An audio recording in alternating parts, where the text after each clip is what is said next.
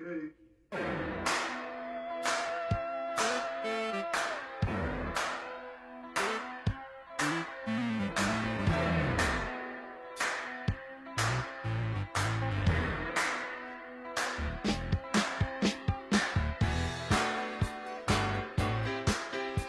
Welcome to episode 28 of the Permaculture Pimpcast, the only pimpcast out there on the planet, really, where we discuss permaculture, preparedness, and practical living. How you doing, son? Good. How are you? Yeah, doing good, man. It's been a long couple of weeks, and feels like an eternity since getting back to this microphone, man. We were at the Back to the Land Festival and then got back long enough to get a break and then turned back around and went to the Self-Reliance Festival. Always a good time, and man, I got to say, I'll get into it in a minute, man, but there were so many awesome people at both places. At this Self-Reliance, man, there was... a lot of people got to meet Mom this time. Yeah, that was cool, and a couple of them were these two brothers from Michigan, and I better not say their names. I mean, I'm not sure they've given me permission to do so. Man, these guys had me in stitches, and your mom, too, man. They remind me of Tag. My old, people that don't know, it's my old Army buddy. His real name was Freitag, but he kind of looked like a caveman back in the day, so we called him Tag. He doesn't look like a caveman now. He's actually kind of looks like Fabio. But yeah, these guys, just hearing their accent from Michigan, man, the tempo and the tone and how they talk, dude, it just reminded me of him. Is Tag from Michigan? Yeah, he lives he lives around the Detroit area. And these guys are a bit further north. In fact, they're practically in Canada. But, man, they had me and your mom in stitches just telling some of the old stories they used to do. But it was cool. I'll get back to them in a minute because there was something that transpired with those guys that was really, really helpful to a lot of other people out there. All right, y'all, remember, if you're checking us out, check us out on the Fountain app. Tip a Pimp. Yeah, people are using that left and right. Every time you scroll down, it's just Tip a Pimp. Well, it's funny because those same two guys, those same two brothers from Michigan, did you see those stickers that they gave us? Yeah, man, they made some pretty awesome stickers for Comfrey, like saying, hey, man, make this thing maybe look a little more professional. Oh, right. Yeah. Okay. They also I did see made the those Tip stickers. a Pimp stickers. I didn't see those ones, though. I was trying to hoard them. He says, are you giving them out? And I said, nah, man, I know a lot of guys that wear hard hats. They would love this. But they made me give them out, man. But so anybody that came up and knew about the podcast, man, I which was practically just about everybody there. But right off, y'all, tip of the day: start calling orchards about their spent apples. What do I mean by that? Remember, in this podcast, Pimpcast. One of the big things we do, and of course we do it on YouTube, is talking about taking all those resources out there that would ordinarily go into a dumpster and either use it in your compost pile or use it, to feed your animals.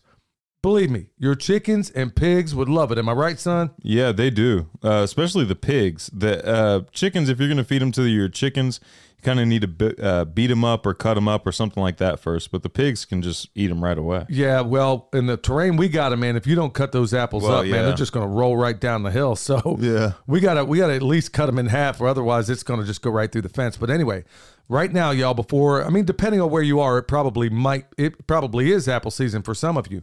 We're about a week or two away here where you could actually go there, and I'm not going to tell anybody until I get them. The ones I'm after, but, and I'm definitely not going to tell you where I'm getting them from until I get them, because, I'm telling you what, everybody and their great grandmother's going to be in line for these apples, but all the ones that hit the ground, y'all, they can't do anything with those.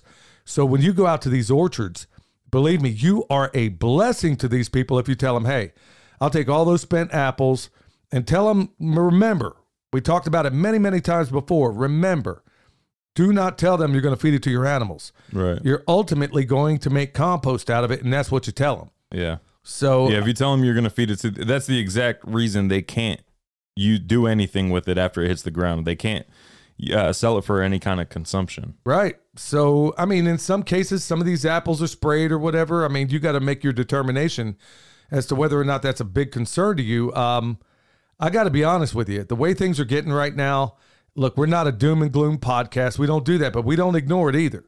But it might make sense to you to possibly consider taking these apples and doing something with your animals with them. In some cases, some people might even want to eat them. I'm not telling you to do that. But right now is the time to make those relationships and tell them, look, I'll come out there, I'll pick them all up off the ground. The places I go, you could fill your truck. I think I was telling Ben Holler at this over at the Holler Homestead. I mean, I'm not exaggerating. It's just one orchard. You could fill your truck about 40 times and still not make a dent. There was a video you did a while back, and it was like you used an apple, like a bag of apples, and it was a process that you went through, and you used it for like 3 different things, and then everything that was left you had given to the pigs. Right. So it's not even that you have to just decide on one thing that the apples need to be used for. I think you had made like, what was it, apple cider, applesauce, juice, apple butter, and apple cider vinegar out of the skins and cores. Well, I thought you made apple juice, applesauce, and apple butter. We did it all and out then of the everything same that was apples. left went to the pigs, Right, or something like that. Yeah, it was a while back. So you don't have to decide on just one thing. Like you and your pigs could both eat them in like the form of apple juice, and then feed the rest of your pigs if you wanted to. Yeah, I mean, this stuff hits the ground, y'all.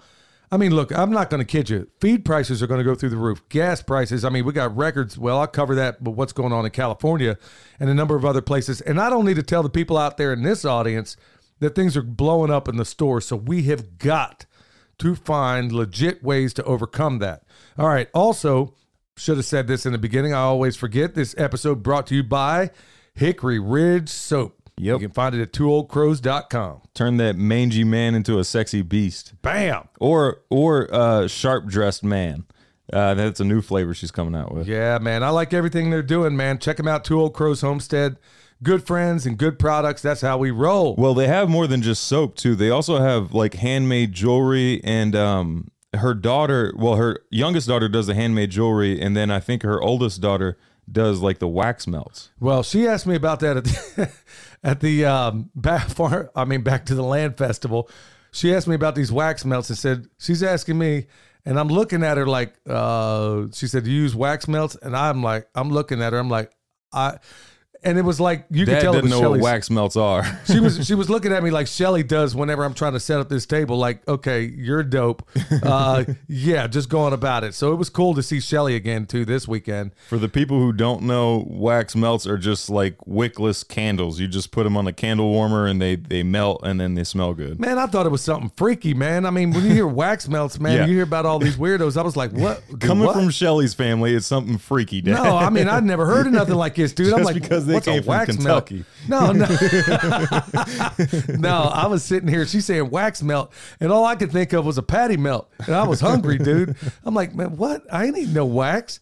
I mean, I didn't know where your head was going, son, but that's what I was thinking. I'm like, she's saying wax melt, and I'm thinking patty melt, and over there they got a food truck with this dude selling these waffles, and I'm thinking, man, I ain't never ate no wax on purpose. I mean, what's this girl trying to sell? I was like, nah, I think I'm gonna pass on that, and she just kind of shook her head like, yeah, I'll talk to somebody else. This guy's a dummy. Anyway, they smell good. Yeah, well, they do.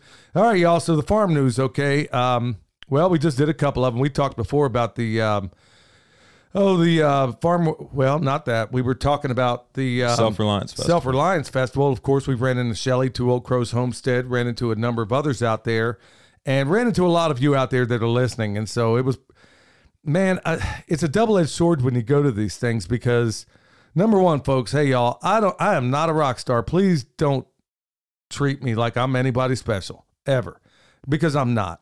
And most certainly more flawed than you. I'm flawed, very flawed, and maybe you don't see a lot of that. Maybe you don't see a lot of it in the broadcast, but really and truly, don't come up to me with your hat in your hand. It's me that should be coming up to you with my hat in my hand, for real. And I mean that. I mean that because I'm nobody special. I'm just if I got to claim the fame for anything, you know, I guess if I'm to be known for anything, maybe it's because I work hard. Maybe I study hard, and maybe I love deeply, and you know, I care about the people that care about us, and I try to care about the people that wish us ill. I mean, I'm very flawed like everybody else, so I'm nobody special, but I got to say it was a joy to meet so many of you out there, and many of you, we talked about this before about how many people are so shy, and your mom came across a number of them too. I guess, I don't know, maybe they thought I was a little more intimidating, but they came up to your mom and she was deeply moved by so many of you. And then also, honestly, I know that there's a fair amount of you that I never got to talk to. And that it's kind of heartbreaking because there was some of the people near the end of it. The last day I'm realizing we got to put way more mulch on these trees So I didn't want to disturb anybody to have them help me, despite the fact that everybody and the great-grandmother offered to help me. I jumped on one of the machines that John had out there, and I'm filling up buckets, and I'm thinking, okay, I'll be done in 10 minutes. I didn't realize that so many people would stop me and have something to say, and all of them wonderful. And it took, maybe 2 hours longer than it ordinarily would have. But I'm hearing, and it seems like all of the people that were reluctant to say anything in the presence of others kind of found me out and about, walked over, and man, I can't believe the heart-warming stuff. And honestly, son, it's pretty tough to hear all these people talking about how much you changed their lives. And I'm thinking, man, I didn't know we had such an impact. I really didn't. And it's humbling. And it's also embarrassing to a certain extent because I know that I'm not that special. I know the full extent of my ignorance, believe me, folks. And so do the people that are closest to me. So whatever it's worth, I got to say that it was a joy. I also want to say there was something that transpired with these two brothers. I'm not going to say their names. They're up in Michigan, and almost certainly they're listening right now. Man, these guys were a joy. But I got to say, when somebody's going to ask for an impromptu consultation, you got to do what these guys did, y'all. And I've never thought of anybody doing it, but they did. Check this out, son. They roll up, and they were asking me to look at their drawings. And I'm thinking that they were going to be the typical, just I drew this out for you on a sheet of paper kind of thing. No, man. They came up with some high-speed pictures from every angle you can imagine of their property. Now they were wanting it they were wanting to say, hey, from a security standpoint, what should I do? Honestly, both of them had all the answers and they're already doing the right things. We just tweaked a couple of things. And I was shocked because I'm like, man, they came here prepared, man. They had really glossy color photos and it was in every angle. So where there was no guesswork as to what was where. And how to situate this thing. And I just kind of tweaked it a little bit. But honestly, these guys had it together, man. They really had it together. So folks, I want to say this. If I don't know that I'll always have the opportunity to do it, but if you do show up to these things, you got to follow the template that these guys did. You come up and you got, legit topographical maps help, but if you can get real world pictures, those can be kind of hard to get depending on your location as well. Well, and honestly, like in the military, I'm used to using the Universal Traverse Mercator Grid reference system, and I can look at any topographical map and I can tell you where all the features are and where it matters. But it really, in most cases, it's hard to, unless you have a military background or unless you're used to looking at maps like this, it's hard to convey that to you. So when these guys are giving me like aerial photography from different angles and then showing me on the ground at every corner, I'm like, man, okay, so anybody else that wants an impromptu consultation, man, I got to say, these guys, they led the way, man. That's how it needs to go from here on out.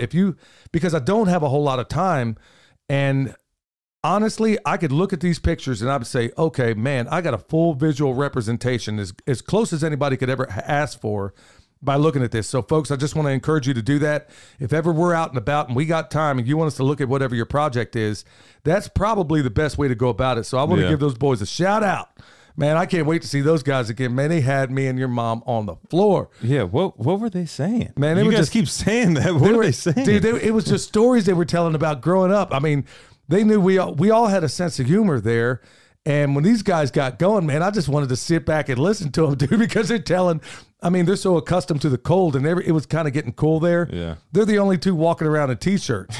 And I'm like, so that opened up a conversation about how they went over to other countries and stuff like that to play football. And these guys are sleeping on balconies over. And they're like, man, they're thinking, man, what's up with these American hillbillies, man? They had to put out signs, man, like no sleeping on balconies and all this other stuff.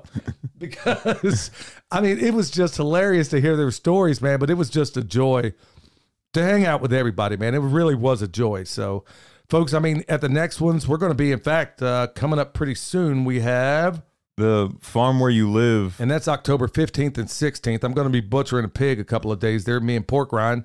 Joel Salatin's going to be there, so y'all want to be there. And that's going to be in South Carolina. Right. The Pimp Daddy of Polyface is going to be there for that one, y'all. So we're going to be there. I'm going to talk to the homesteading pastor and see if he's going to be there, see if they're setting up a booth.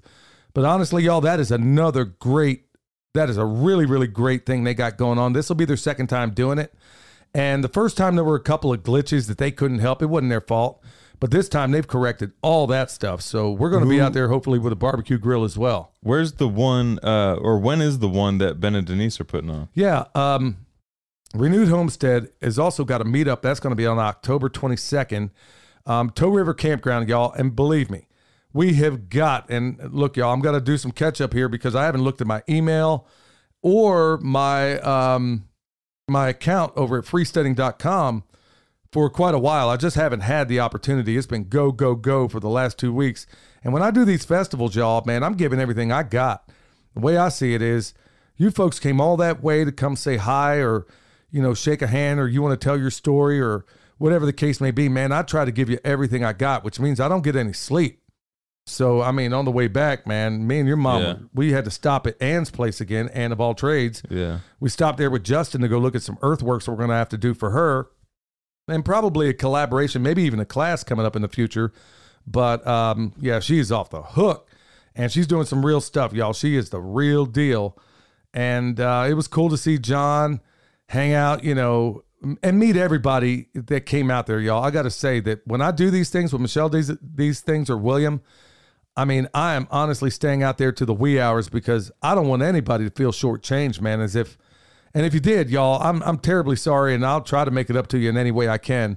Way I figure it, y'all came all that way, man. I need to be giving it 120%. That's how I feel about it. So if anybody got shortchanged on that, man, I'm really sorry about that. So maybe meet us out here at the meetup on the 22nd, and that's, like I said, Toe River Campground. That's going to be over in Burnsville, North Carolina. Pinball Preparedness is going to be there. Look forward to meeting him and everybody else that's going to be there. So we'll talk more about it as it gets closer. But the one coming up not next week, well, man, whenever October 15th and 16th is. 2 weeks from now. Yeah, so we're going to be, they talked me into doing a couple of pigs there. So that's what we're going to do. Apparently everybody and their great-grandmother, son, they are really wanting to know how to do some processing, and considering the signs of the times, that's not a surprise, huh? Yeah. So, all right, y'all, we're going to get into the world news. Okay, Tuesday, we're doing this podcast basically. If anybody wondering, we do it without breaks. We do it without, there's no editing in anything, right, son? I trim, I think, maybe the beginning and the end before anything is even playing. So we give it to you in real time usually. There's like one or two that if we know we're going to be out of town for one of these festivals, we try to do it like right before we go. So the things that we say are more relevant. Well, we're here, right here on the ground. It's Tuesday. You're going to hear it today. But, you know, considering the world news, I'm just going to bring up a couple of people. Coolio apparently died mysteriously in his sleep. I didn't really know what this guy did all that much. I knew that one song by, you know, Osmosis, Gangster Paradise or whatever. But I did hear him in a couple of interviews a while back. He seemed like he was kind of awake, but he apparently died suddenly and without question, huh? Well, it seems to be happening a lot more often lately. Yeah, with a lot of people that have certain things in common. But the other one that just died today, Justin Metcalf told me, he sent me a text saying, man, Loretta Lynn died, man. I know she was 90, but man, I didn't see that coming. Big thing there is that I know my dad and his sister, man, were the world's biggest fan of Loretta Lynn. And of course, so was I. I mean, I watched The Coal Miner's Daughter back in the day, and what is it, a show? It was a movie. Sissy Spacek. One of the songs for today. Well, Mom picked the music. All right. Well, I guess we'll be giving a tribute to both of those. But honestly, I got a cousin named Loretta Lynn, and she lives up in Massachusetts. And so obviously, you know, we don't do it. Look, I don't hear no celebrities out here giving tributes when they die. But honestly, this one is particular. I brought up Coolio because he probably has something in common with a lot of other people out there that have been injected with a certain thing and, you know, died in exactly the same circumstances. Seems like a lot of celebrities doing that. But Loretta Lynn was 90, left a great legacy. Every single time I saw an interview of her. Plus, you know, she fits the genre of what we do, man. That woman was country through and through. And she sang real country music, y'all. For the ones out there who are into this new country pop or whatever this garbage is, I can't listen to it. It's unlistenable. Okay, the last song that was country, that had a country genre that I liked, actually came from Joel Thomas. Yeah, 30 Hours of Utah or something like that. Yeah, I mean, that was 30 Hours of Utah, man. I've and heard he's that. A rapper. Yeah, that was more country. I mean, that was more in the genre. But this other stuff that they got out there. But Loretta Lynn, what I loved about her is that she actually wrote her own songs, man. How cool is that? So, yeah, I was a big fan and grew up on a lot of her music, even though, you know, it was way before my time, but still grew up on it. Believe me, you don't grow up in Oklahoma. Back in those days, especially, there was only 2 stations, really, country, old country, well, 3 stations, country, old country, and, you know, Christian radio broadcasts and stuff like that. So she was a big influence, and I loved her music, so she will be missed. And, well, moving on. Gas is at record highs in California, high 6s last I saw. And, folks, look, we ain't about giving gloom and doom, but it's going to get worse. Yeah, this is kind of just beginning, guys. Yeah, so, and then also this other little piece of news, and then I'm going to hit one last thing and we'll move on. But I heard a couple of these dopes. Apparently it's talking points from all the prostitute media is that, check this out, son, did you know this? Hurricanes are great for the economy. How about that? Well, it depends on which part of the economy you're. If you own FEMA, yeah. Say that to all the people that died down there. I mean, this is how disconnected these prostitutes are. And when I hear this coming from multiple news, well, I use that loosely, from multiple sources claiming to be news sources, and they're all saying, "Oh, well, look on the bright side, we get to rebuild." Okay, if that's how it works, then why don't we just go ahead and tear down Detroit? Yeah, war is great for economy too, and they're going to use that excuse here soon too. Yeah, well, they're already working on that. Well, that brings me into the last part, son. Nord Stream 1 and 2, you're probably thinking, okay, I live in the United States of America. What does that even mean to me? Well, mysteriously, it blows up. Who do you think the number 1 suspect might be, son? Well, they're saying it's Russia, but why would you blow up your own pipeline? Why would you blow up a pipeline that you can turn off? Exactly. Does that make any sense at all? No. You're going to sit here and say, you know what? Hey, man, you know what? I got this big old house, man. I think I'm going to just tear off the west wing of it. Does that make any sense at all? You could just not go in the west wing of it. Yeah, I mean, like, and keep in mind that, like, this isn't like some PVC pipe either. This is like inches and was it like over a foot of concrete or something like that? Yeah, it was, we're talking like some serious pipe, man, going under the Baltic Sea. And Nord Stream 1 and 2 are down. So what, you know what this means for Europe and Germany? I mean, I don't know if anybody is looking at this. Look, y'all, I'm just going to keep it real. It's getting real. When you start doing, when these sorts of things go off, then they lead places. I'm not in the business of selling fear. I'm in the business of selling solutions. And we don't tell you anything without offering a couple of solutions. If you haven't looked at our YouTube channel, you might want to start doing it because from now on, y'all, we're going to start doing more and more preparedness stuff in a way that maybe you haven't seen before. I know there's a lot of people out there telling you, oh, you're going to die if you don't have these 5 items, or you're not going to make it if you don't do this, or whatever. You know what? That might very well be true, but that's not empowering. That's not encouraging. In no way is that a call for action. Well, that's exactly what we do. We're going to cover more of that. And hopefully in this podcast, we're going to talk about it too. But y'all, you got to get loose or get lost.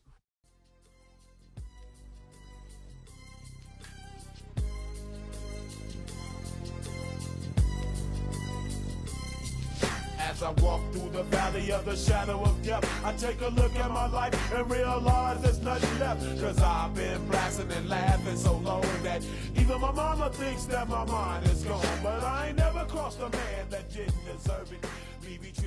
I'll be honest, man, I wasn't a big fan of hip hop back in the day, but I did like that song. I mean, I don't know what it was about it, but you know, it's definitely not the typical genre of music that I'm into, but I did like it. But anyway, I guess he'll be missed. All right, y'all, getting down to brass tacks. We're talking about the topic at hand. And it's kind of spurred by what happened this last weekend. Okay, Michelle and I, and also, hey, I want to give a massive shout out to Jack Spirko.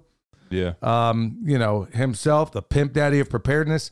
I mean, just on a whim, dude, he was asked to come out here and help out with the guild class that we taught out at the Self-Reliance Festival the day before. It was actually on Friday. With no preparation, no nothing, no whatever.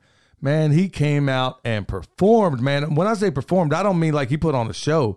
I mean, he demonstrated the full extent of how sharp he really, really is. I want to thank you, Jack. Yeah, and I mean, that just shows that he knows what he's talking about when it comes to permaculture. Because unless you, I mean, if you didn't know what you were talking about, you wouldn't be able to teach a class like that impromptu. But I'm talking about, man, he's a consummate professional, man, where even when the class was over, we had a couple of glitches here that I will correct the next time.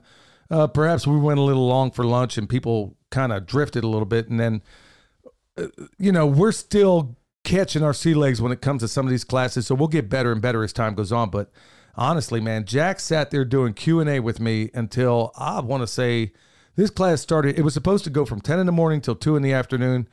We might have been sitting out there to near 7 o'clock, man, answering questions from any and everybody that had them.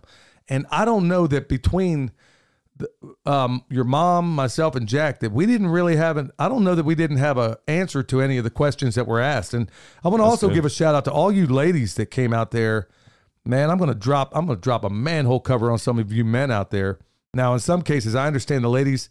There was one lady in particular, very, very sweet, wonderful lady, came by herself because they have a special needs kid at home, and somebody like us, somebody's always got to be there. Because of the way we do things here, we can't just drop it off to anybody. We can't drop off the farm operations around here to anybody but Justin. Right. Because he knows the full extent of how everything goes. But Justin's going to these festivals now.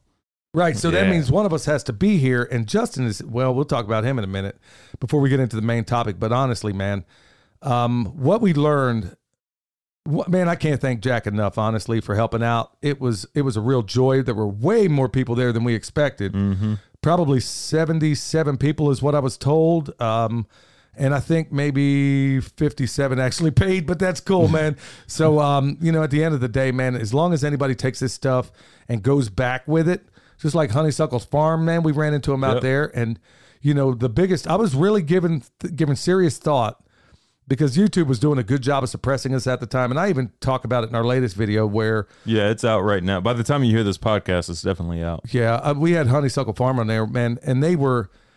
It is... I can't believe how awesome it was when they sent me showed me a video of what they were doing with the information there. So it was good to meet them as well out there again. We saw them the week prior, so it was a joy to meet them. And there's so much more we're going to do with them in the future. But anyway, in this class,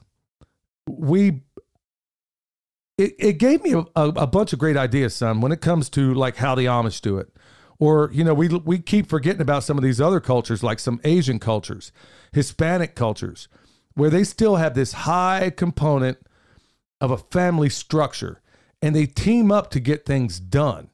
Like with the Amish, it's a barn raising. Everybody knows about that for the most part. And then with, people laugh, Americans laugh at some of the Hispanic cultures, like, a lot of the Mexican dudes I knew, man. You'd be shocked at how many people they could stuff in the house or in a car for that matter. I mean, me and your mom, honestly, your jiu-jitsu practice when you were little, we saw 12 little kids jump up out of this Chevy Caprice one time. So yeah, there's a point where it can hit a point of maybe that's not the safest thing to do. And I still to this day don't know how they stacked them all in there like that. But yeah, we counted them up and they all went to your jiu-jitsu practice as well. But what do? In terms of a culture, and some of them aren't necessarily related, but in terms of a culture, they work together to get something done. So what did we do here in this class? We're showing people how to put a guild. Well, we had the swales. Let me paint this picture a little bit. We had a bunch of swales out there. Well, actually 3 of them. And in this class, we were going to, and it's not the perfect time of year to do it, but it worked out great. So we put in trees, and then we put in all the other support species around that tree that is going to support the tree. Now, I likened it to an 80s rock band where you got the lead singer, rhythm guitar, lead guitar, bassist, and drummer. Okay, so that's 5 people. So you got a tree, then you got comfrey, then you got rosemary, you got thyme, you got oregano. Okay, you got a bunch of these different things. Now, the main star of the show is obviously your tree. But the tree also supports all. We think that one species is better or worse than the other. That's not the case. We have all these things that work like the fingers of your hand. It's kind of hard for your thumb by itself to do everything you need to do. It's kind of hard for your first finger, or maybe your first finger and thumb. Try to do everything you do in the course of a day with just those 2, or maybe 3 fingers. But you know what? It works pretty well when you got all 5. Yeah. That's exactly how we teach it. Right. And that's just replicating nature. I mean, you don't see just a single species out in the forest at a time, or a single layer at a time. Right. Somebody asked, Well, if you and Michelle, and it was a good question, it really was. It said, if you and Michelle were doing this, how long would it take? And embarrassingly, it didn't even occur to me until that question was asked when we were doing the Q&A. And I'm like, okay, that top swell is 100 feet long, roughly. I want to say about 95, but we'll call it 100. Honestly, because we can relate, we've done this by ourselves. And truthfully, if we did that by ourselves, it would have taken at least an entire day to do it right. And I'm talking putting everything in the ground, putting the cardboard around where it goes, taking your time, making sure everything's squared away, mulching everything, seeding everything, because we did put a seed mix around this stuff too. That, ladies and gentlemen, would have taken us an entire day. Son, I timed it. You know how long it took on that top swell, 100-foot swell with everybody on board? How long? It took, I want to say 12 minutes. Oh, wow. 12 minutes. I mean, and this is like people that have never done this before, I think by and large. We had some, we get over there and say, okay, here's a nitrogen fixer. I need 3 people. Bam, they step up. Some people are shy, so I kind of had to reach in there and grab some. Yeah. And then we had another one where it was like, okay, I got a productive tree. I need 5 people. Bam, they were over there. And then once they knew the battle drill, they were on it, man. We're talking, I mean, let's say it was 20 minutes. 20 minutes, because many hands make light work, but we feel like in our homestead and everything we do that we have to do it by ourselves. Why are we not reaching out? Why are we, and this is why I encouraged everybody out there to get on freesteading.com. Because honestly, let's say you have this, and let's say you're one of the people that went to this class, and almost certainly a great many of you are listening right now, and maybe you're not. But now think about this. If you're at freesteading.com and you put a post out there that says, hey, I went to the swale workshop, and hey, I guess what else I did? I made a swale. And then I went to the guild workshop, and I'm going to put a guild and a swale in here. Anybody that wants to learn, show up to my house. Better still, charge money for this. And here's why, y'all. Do you have any idea how many times I tried to teach butchery in the class, and I did it teach butchery to a bunch of people, and I did it for free? You want to know how many people showed up? Almost nobody. Nobody. Because they think it's worthless unless you charge something. I hate to say it, but that's exactly how it goes. Yeah, I mean, you just won't have people show up if it's free, because then they're going to think, if it's free, people are going to think, oh, they're just trying to get everybody to help do their work, and they're disguising it as a class.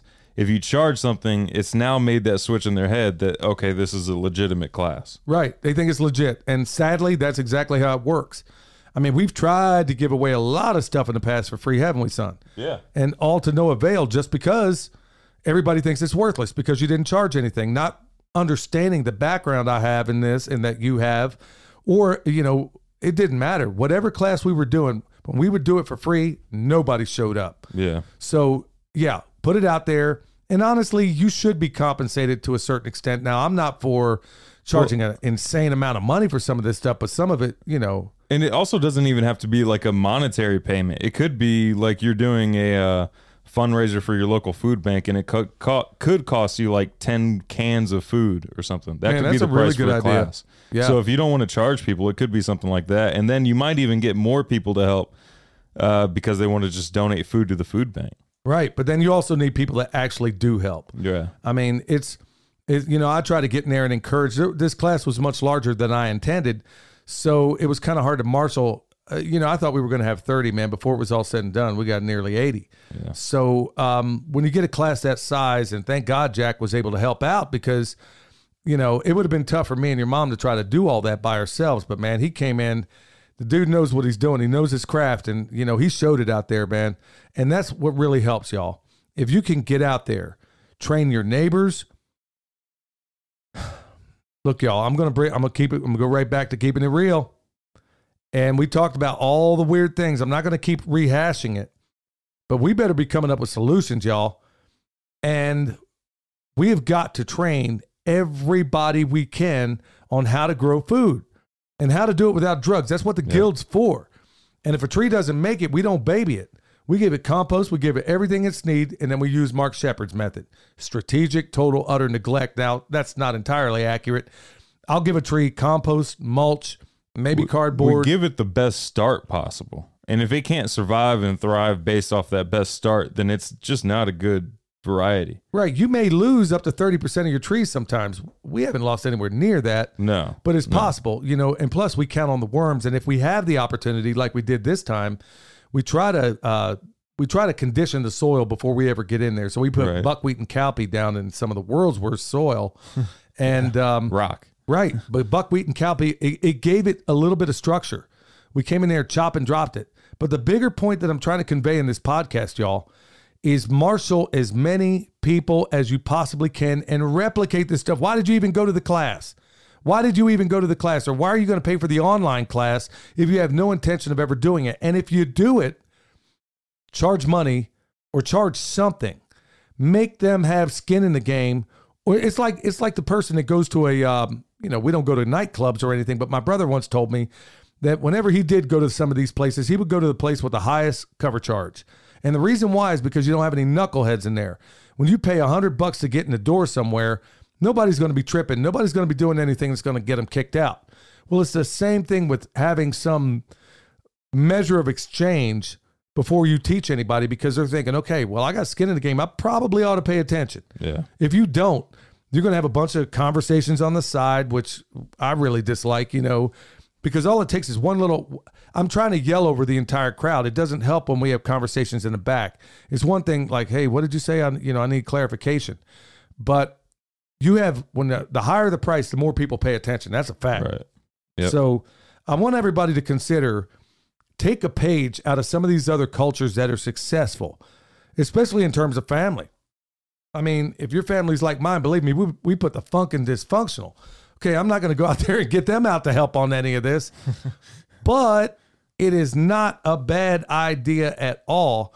And I don't care what the class may be, son. I mean, I'm talking about a guild right now, but not only can you could do a little bit of classroom instruction.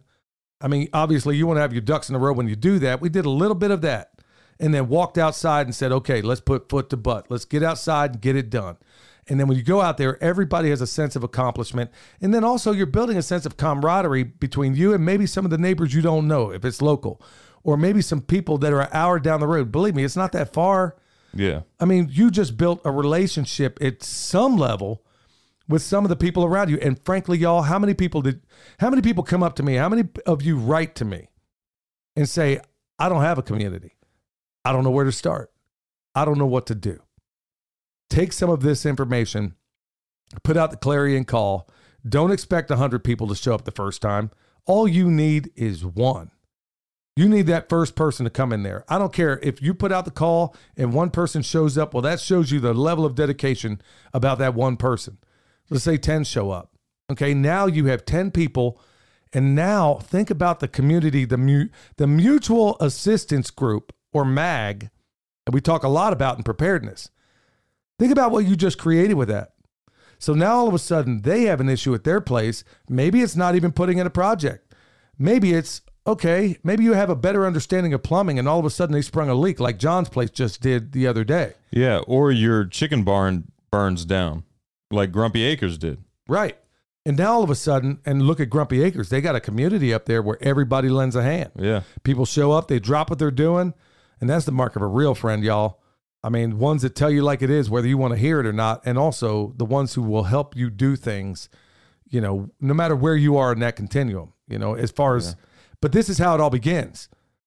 Take some of this stuff, take a page out of the book of these other cultures, because they join forces to get things done. And honestly, on another note, a lot of these cultures, whether, the Indian culture, Indian, a lot of them stack up in one place too.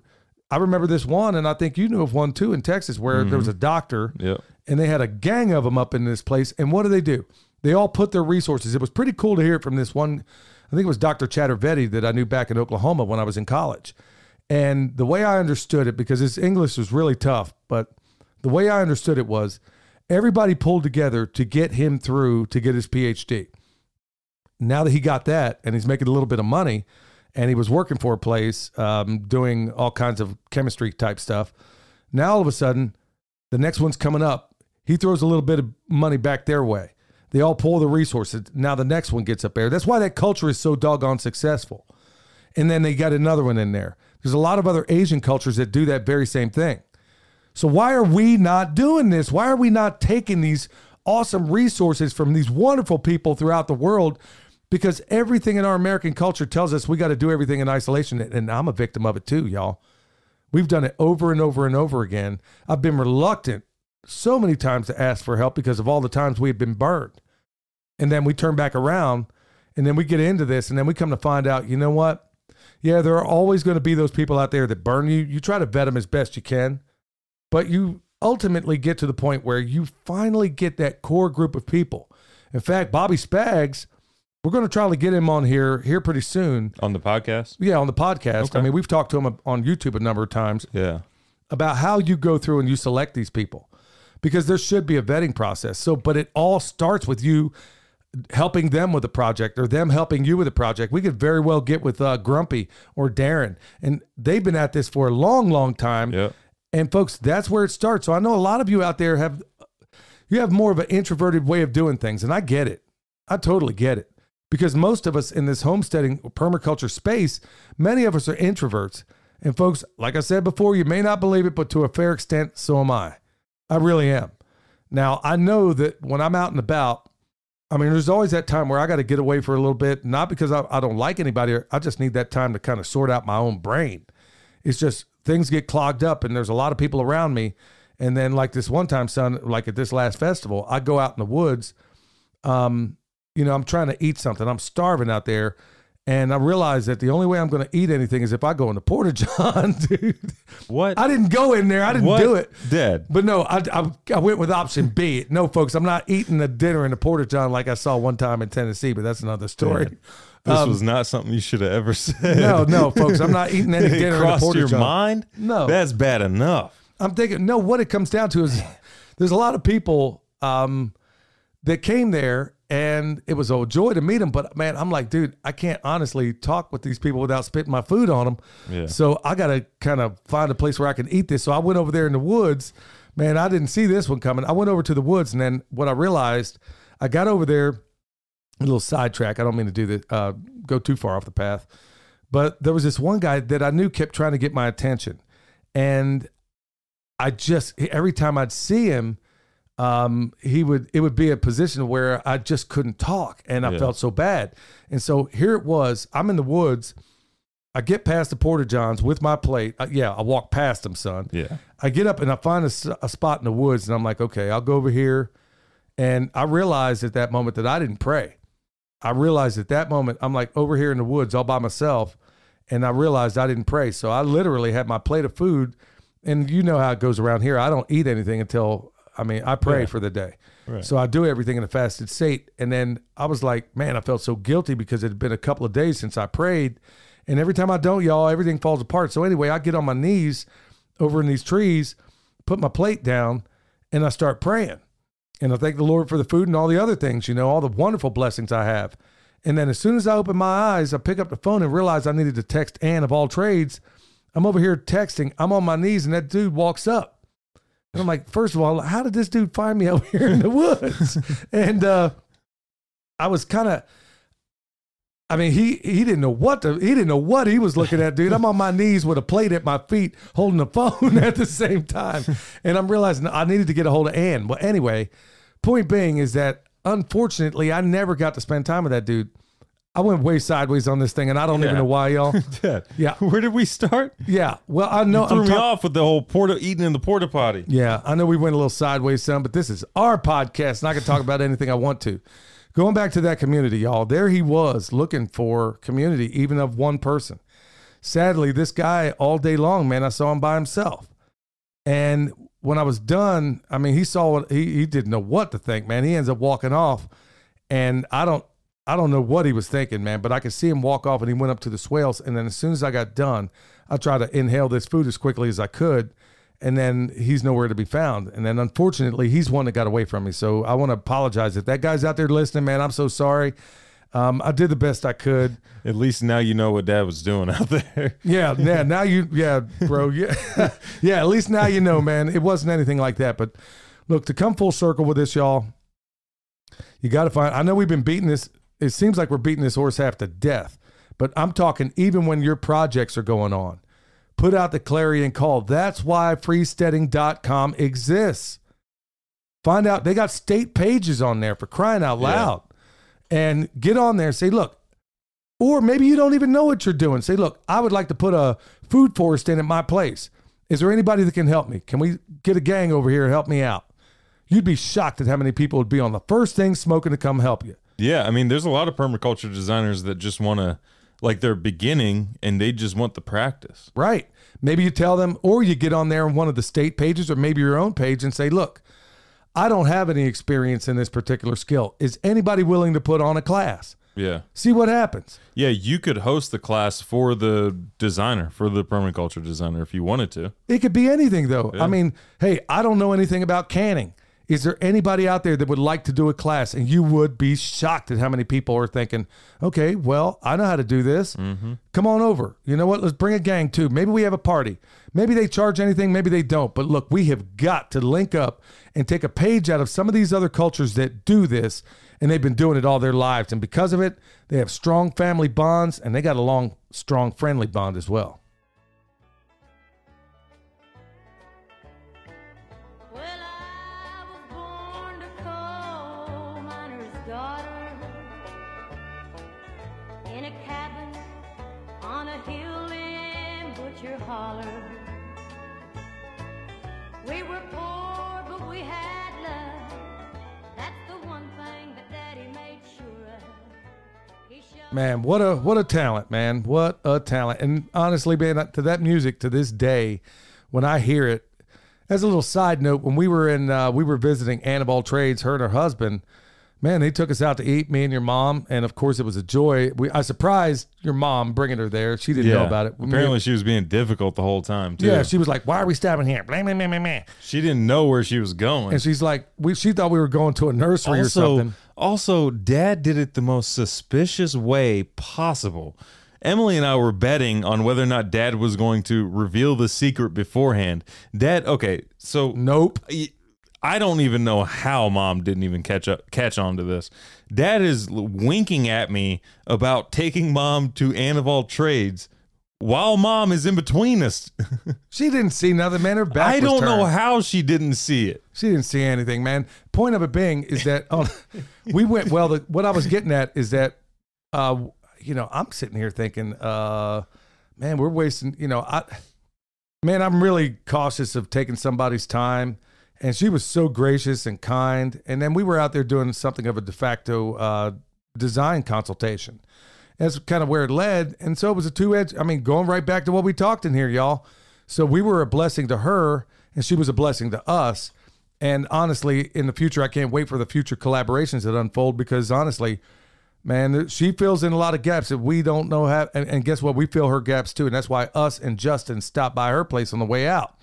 So, they took us to this place and we listened to some old timey country music. A guy that was doing like renditions of like old Johnny Horton songs, some Hank Williams songs, and hearing Loretta Lynn, man, that just kind of brought me back there. So, and then I was looking at her all the way up there and back. They were talking about Loretta Lynn's place on all those billboards in and out of Tennessee. And I'm like, man, it'd be cool to see her one of these days. And then I get back and then come to find out she died. Okay, y'all, we're getting into the Q&A. And like I said, Loretta Lynn will be missed.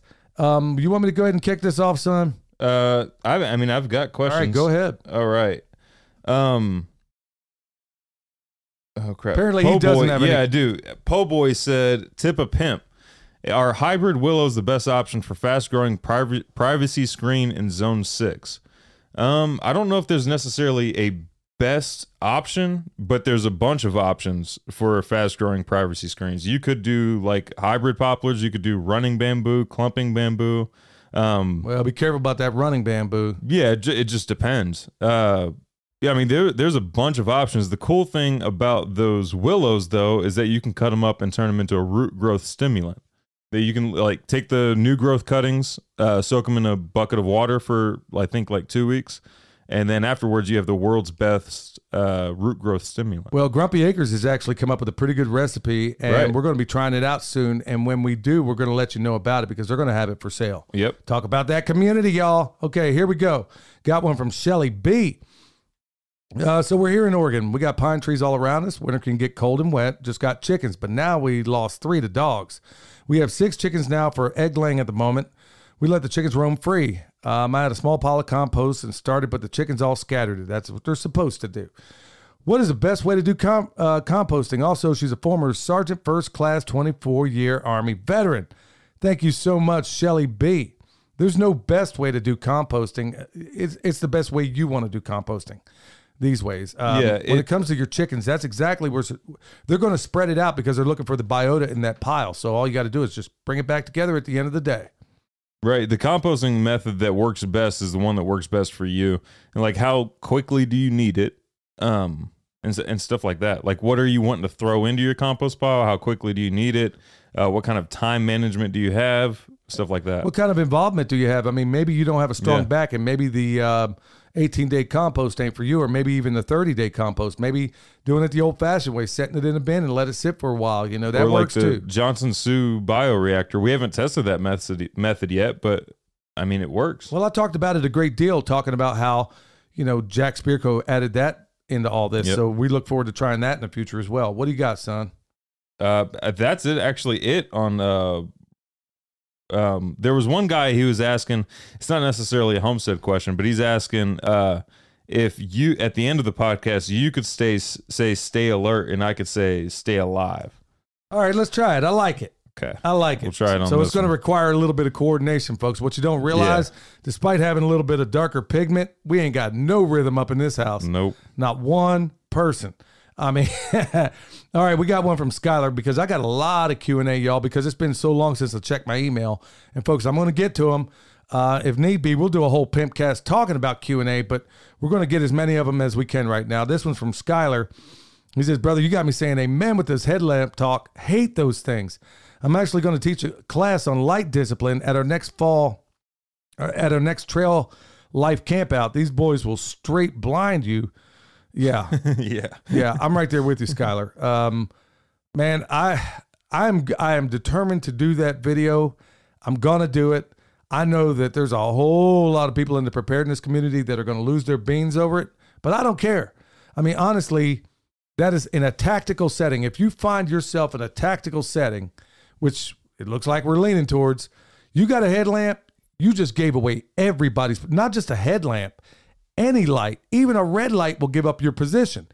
You even have to have discipline when doing that, and hopefully I'll cover that in the video. Yeah. So, so son, these headlamps, man, I mean, what's your biggest complaint about them? Well, I mean, the fact that if you ever have to talk to somebody with a headlamp, you're blinding the other person. Also, at night at these festivals, which a lot of the time is when they pop up, at these festivals or campouts and stuff like that, the moon is out. Yeah. Like, you use the doggone moon. Even when it's not out, even in a tactical setting, man, if you just wait long enough, be patient, don't worry, you'll get some night vision. And you look with your peripheral.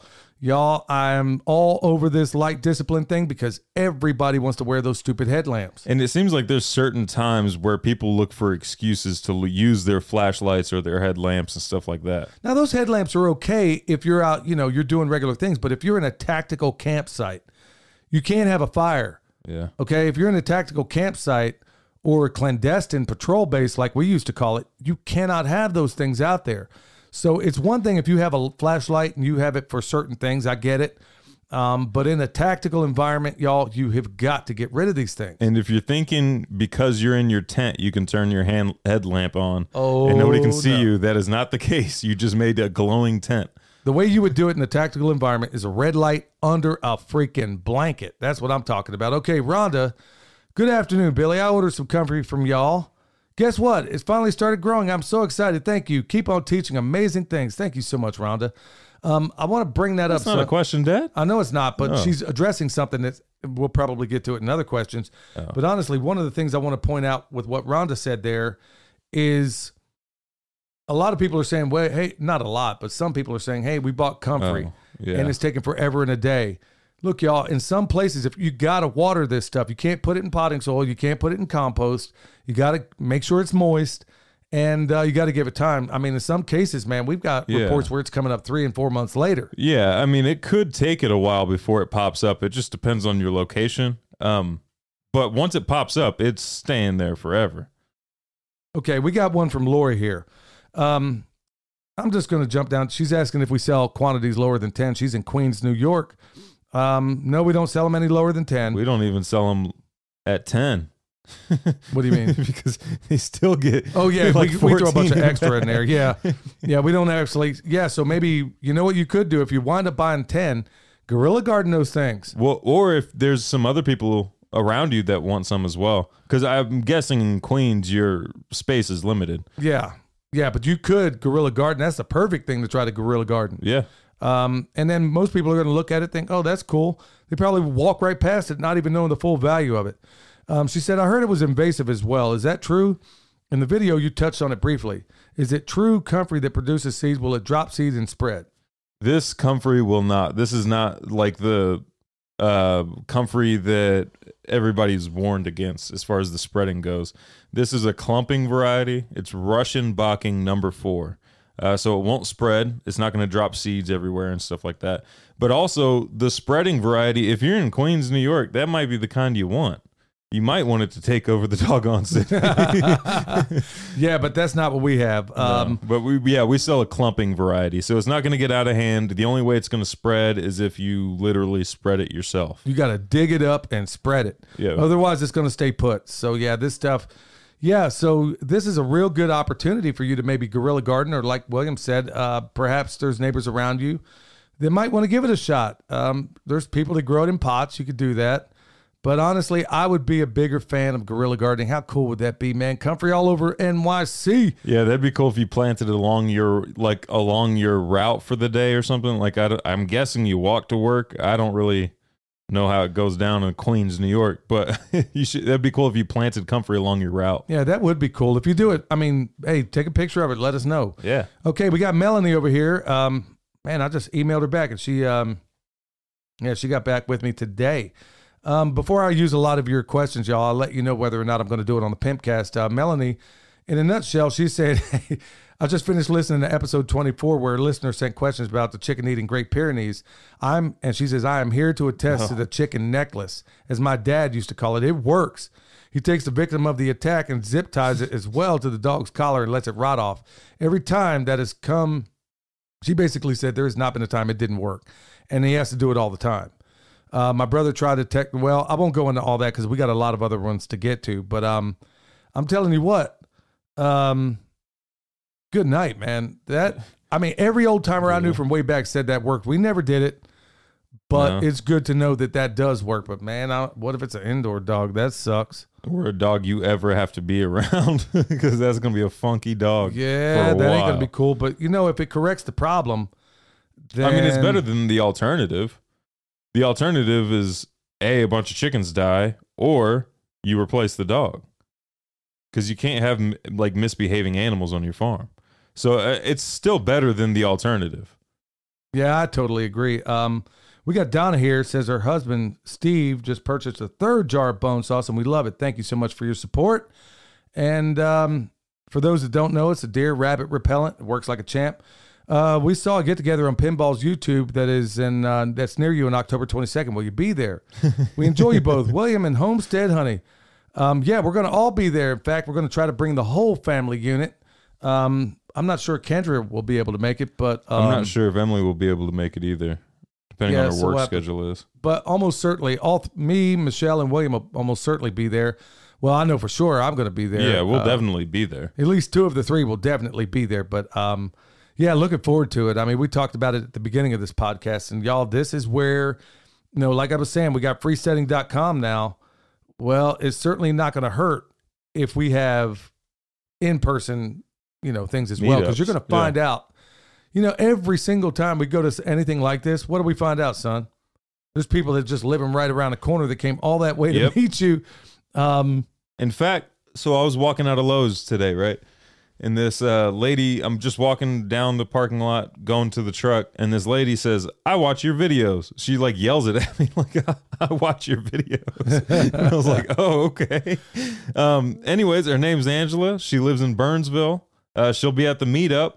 And apparently with everything that's going on in the past 2 years, she's lost a lot of friends. And really, this is not I think from differences about current what's going on.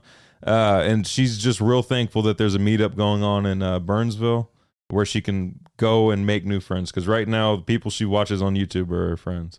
Wow. Well, I look forward to meeting you, Angela, and everybody else that's going to likely be there. But that's exactly why we can't forsake the gathering of ourselves for a whole bunch of reasons.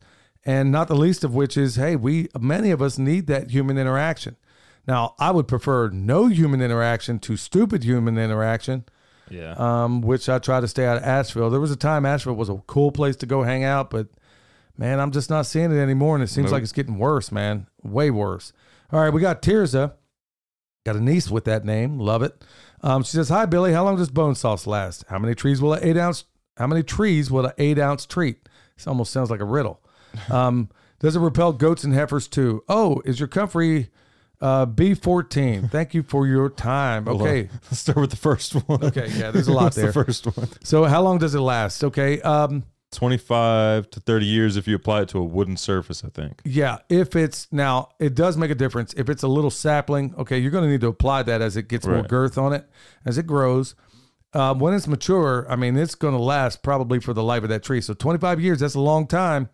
And how many trees will Only an if 8 it's ounce? applied to a wooden surface, though. So if you Yes. apply it to metal or plastic or cloth or something like that, we don't know how long that lasts. Yeah, we don't know. Danny at Deep South did it on a cloth, and they hung it out there. Man, they said nothing came around. Yeah. I mean, but as far as how many trees will an 8 ounce treat, it's kind of hard to say because it depends on the size of your trees. If it's sapling at 8 ounce, there's saplings that are, let's say, 6 feet tall.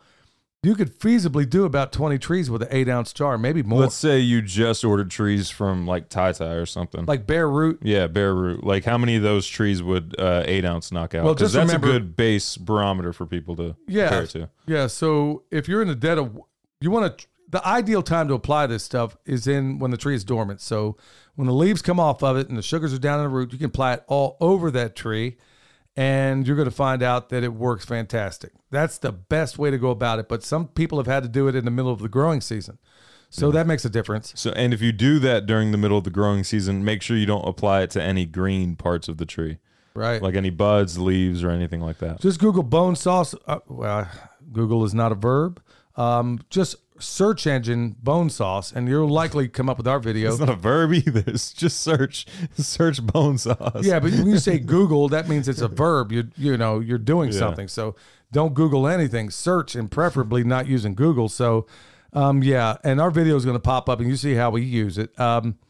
Also, does it repel goats and heifers too? I think there was a lady in Hawaii said something about this thing working on a Yeah, bull. it was the wild bulls on that one island. Yeah. But it repelled them. We could test it on Coco. I don't know, man. I'm a little careful about that. That's a little protective of his little baby bull. No, I don't really have anything I want to keep him away from in his paddock, so I'm afraid of putting something out there and then him not even going anywhere near what he wants to eat. And then, son, our comfrey's Bocking number 4, right? Russian Bocking number 4. Yep, there you have it. Thank you so much, Tirza. Okay, and then I think we're going to stop here with Josiah. Let's see here. Yeah. Josiah says, "Good morning, Billy. Enjoy the podcast. Got a question regarding American guinea hogs." Oh, I like this question. Would the fat from an American guinea hog mix well with venison? Also, any other breeds to check out? I enjoy hunting and typically take 3 to 4 deer a year. Always add pork fat to my grind. I like the way you roll. Also wanting to start to make my own sausage. Okay. Usually the golden rule with a lot of that when it comes to sausage making or any kind of mixture like that, when you're making, there's no hard, fast way to go about this, but a lot of people like to use beef fat with their venison when they're making grind, at least from an American taste bud standard. Most people want to take that beef fat and mix it when you're doing grind. But when it comes to sausages, they're usually wanting to mess with pork fat, all depending on how you prefer it. And as far as guinea hog, man, I'm glad you asked that question because I would have never covered it otherwise. I mean, honestly, I've never done it specifically with American guinea hog, but I'd jump at it in a heartbeat. That would be cool. Because honestly, the fat on those guys is the cat's meow. And you're going to have extra fat. I mean, you're going to have guinea hog, leftover you're going to fat. have a lot of leftover fat. I'm talking about for like your grind and stuff like that. So if you're doing sausages, you're not going to have, you're not going to use all your fat for your pork sausages from that American guinea hog. So wanna- you could use some of that extra fat for your deer if you wanted to. I will say though, but when you're making those sausages and you're putting them in, I'm assuming you're putting them in links. When you do that, you want to be really cautious about going way too heavy on the fat because it'll blow your casings. It'll blow them things right off. Dude, them things will be popping right up off the grill. So you want to be careful on that. You want to make sure it's set up. Also, when you're making your sausage, do not put it in casings right after you mix it up. Let that stuff sit overnight. You need those flavors to come together. If you don't, believe me, you're going to taste the difference. You're going to have things that are, let's say you got garlic in there, and let's say you got a oregano or thyme or rosemary. If you don't give it all night to set up, you're going to taste, your sausage is going to taste a little strange. And the salt may not have made its way all through there. But you want to go a little bit sparingly when it comes to putting too much fat in there. I like to use beef collagen casings when I do that stuff because during the cooking, I don't like using, I mean, I've done it before. I don't like using hog casings just because, I mean, you got to get it perfect to get that snap when you bite through it. And frankly, I love beef collagen casings because it kind of burns off and keeps its form when you're cooking it. It doesn't completely burn off, but honestly, it's just the sausage there without that spongy. If you don't get it right, man, I'm not a big fan of that spongy stuff like a lot of people do in the hot links back in Oklahoma. So that's how I would roll with that. The sponginess isn't the issue with hot links, Dad. What do you mean? It's the fact that they're bright red is the issue with the hot links. Well, there is that. Man, I got to say, dude, it's been a real joy, y'all. I mean, it's been a mad rush to do so many things. It looks like all this week, and then, we're going to have time to get caught up on things. And I got to be honest, y'all, before we close this out, I want to say that we are in full tilt in terms of preparedness right now. That's where I want to leave this. I could go through and answer a bunch more questions, but we're going to save them for the next Pimpcast. We are full tilt preparedness right now. I'm not going to blow smoke, and these are things I would not have told you before. Why am I doing it now? Well, because it's getting real. And nobody in the mainstream prostitute media is going to tell you just how real it's getting. I spend a fair piece of my day as I'm working around here. Every single time you see earbuds on me, I'm researching, I'm learning, and I'm seeing what's going on in the world, not because I'm afraid or anything. Remember, we're not given a spirit of fear, but of power and of love and of a sound mind. And so I want to be prepared. My people perish for lack of knowledge. But there's such a thing as getting bad knowledge too. So don't get it from the mainstream prostitutes. There's a lot of good places out there. Hagman and Hagman's one of them. Well, go out there and find them for yourself. Don't take my word for it and cross-check everything I'm saying. But yeah, we are in full tilt preparedness around here. And folks, be thinking about how you're going to get your heat through the winter. Is it coming from wood? Is the price of fuel going to get so high, or heating oil, that it's touch and go as to whether or not you're going to have it? Okay, you got to be thinking about those things. Nobody wants to think about that, and you shouldn't have to. Got billions to sit over here and send to Ukraine, but we got grandmas in there freezing in their houses. Yeah, that irritates me too. But folks, I'm going to say get your lock on preparedness. So with that, y'all, stay alert. Stay alive.